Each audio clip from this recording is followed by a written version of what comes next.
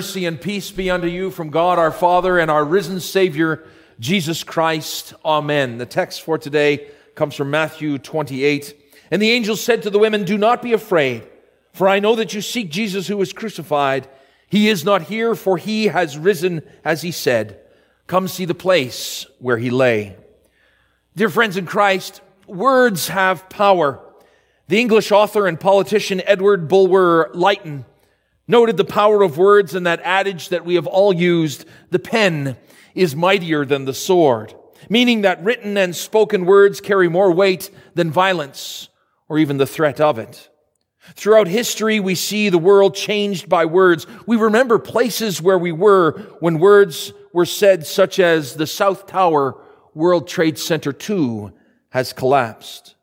We remember who said words that affected the world, or at the very least, changed our minds.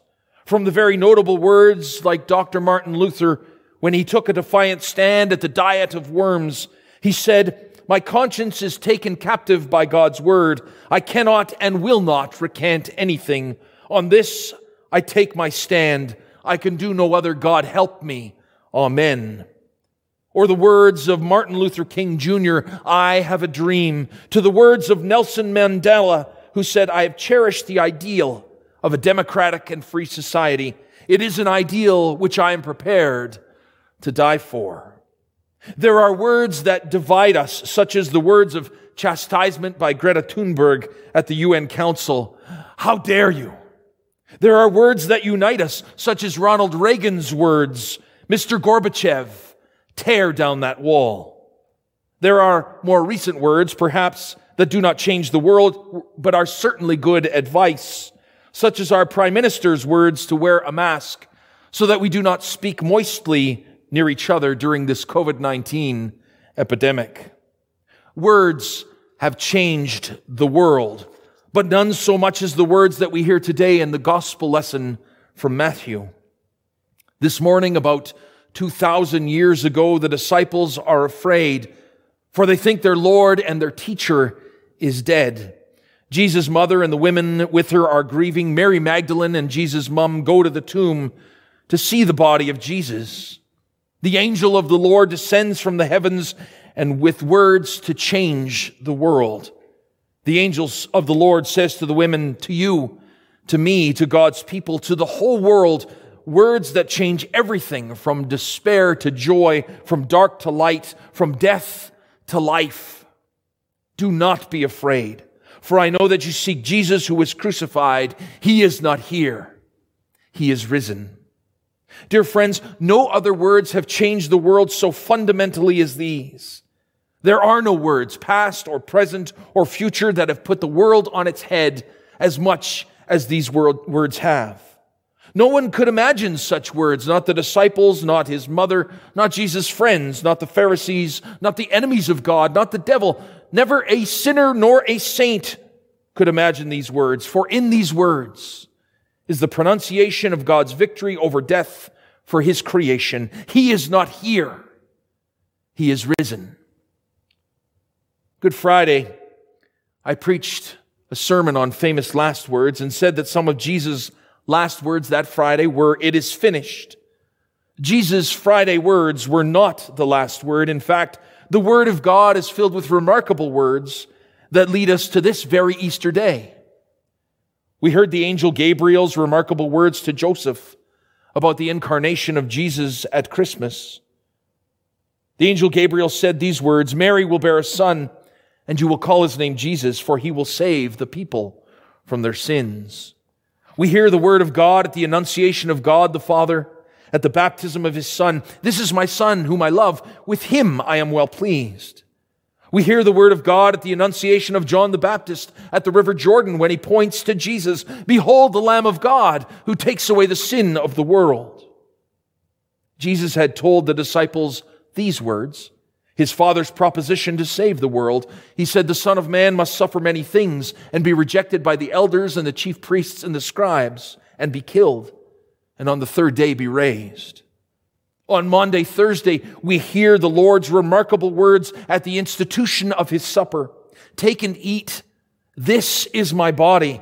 And then he took a cup, and when he had given thanks, he gave it to them, saying these words, "Drink of it, all of you, for this is my blood of the covenant, which is poured out for many for the forgiveness of sins." We hear Jesus' words from the cross at his crucifixion. It is finished. The Apostle John, in his epistle, says these words about Jesus' death. Jesus is the propitiation for our sins, and not only for our sins, but for the sins of the whole world. What do those words mean? It means that the sins of the world, yours and mine, our sins of division amongst ourselves, our sins of idolization of things over God, our infatuation with sin, our persecution of our fellow man, our lack of contrition, our devotion to ourselves, our sins of commission and omission, are all forgiven on the account of the death, the crucifixion of our Savior Jesus Christ. How do I know? By the words of our Lord, "It is finished." These words of God mean that sin is forgiven, all the sins of every person at every time, in every place. Forgiven. And that brings us to today's remarkable words from the angel of the Lord. He is not here. He is risen. Dear friends, here are some words that Jesus said in response to the death of his friend Lazarus. And he says these words to Martha. He says, "I am the resurrection and the life. Whoever believes in me, though he die, yet shall he live. And everyone who lives and believes in me shall never die." For all who have died in the faith, for our loved ones, for our family, for our friends, for our enemies, for those who are struggling with health issues, for those whose bodies are failing, for those who fear this coronavirus, for all of us for whom the grave is inevitable, the grave does not get the last word. The grave holds no terror for us in Christ Jesus. Death is not a victor. Listen to the words of the angel. "Do not be afraid, for I know that you seek Jesus who was crucified. He is not here, for he has risen, as he said." Christ is risen. The tomb is empty. Death is beaten. Let these last words ring in your ears from today until eternity. Christ has risen. He has risen indeed. Alleluia. And in Christ, so shall you. Amen. And now let us pray. The peace of God, which passes all understanding, will guard your hearts and minds in and through Christ Jesus unto life everlasting. Amen. Hi, Pastor Cy here. I hope this message was encouraging for you. At Riverbend Lutheran Church, our goal is to support Christians in their daily walk with God and in proclaiming the love of Christ to a lost and broken world. We're a small and inviting congregation, welcoming any and all who are sinful, hurting, seeking, or simply broken. Whether you're already a Christian and are looking for a church home, or you're undecided about your faith and looking for answers, you are welcome here. We have a number of programs for all ages and walks of life. Sunday mornings we have worship followed by educational programs for all ages. Please join us.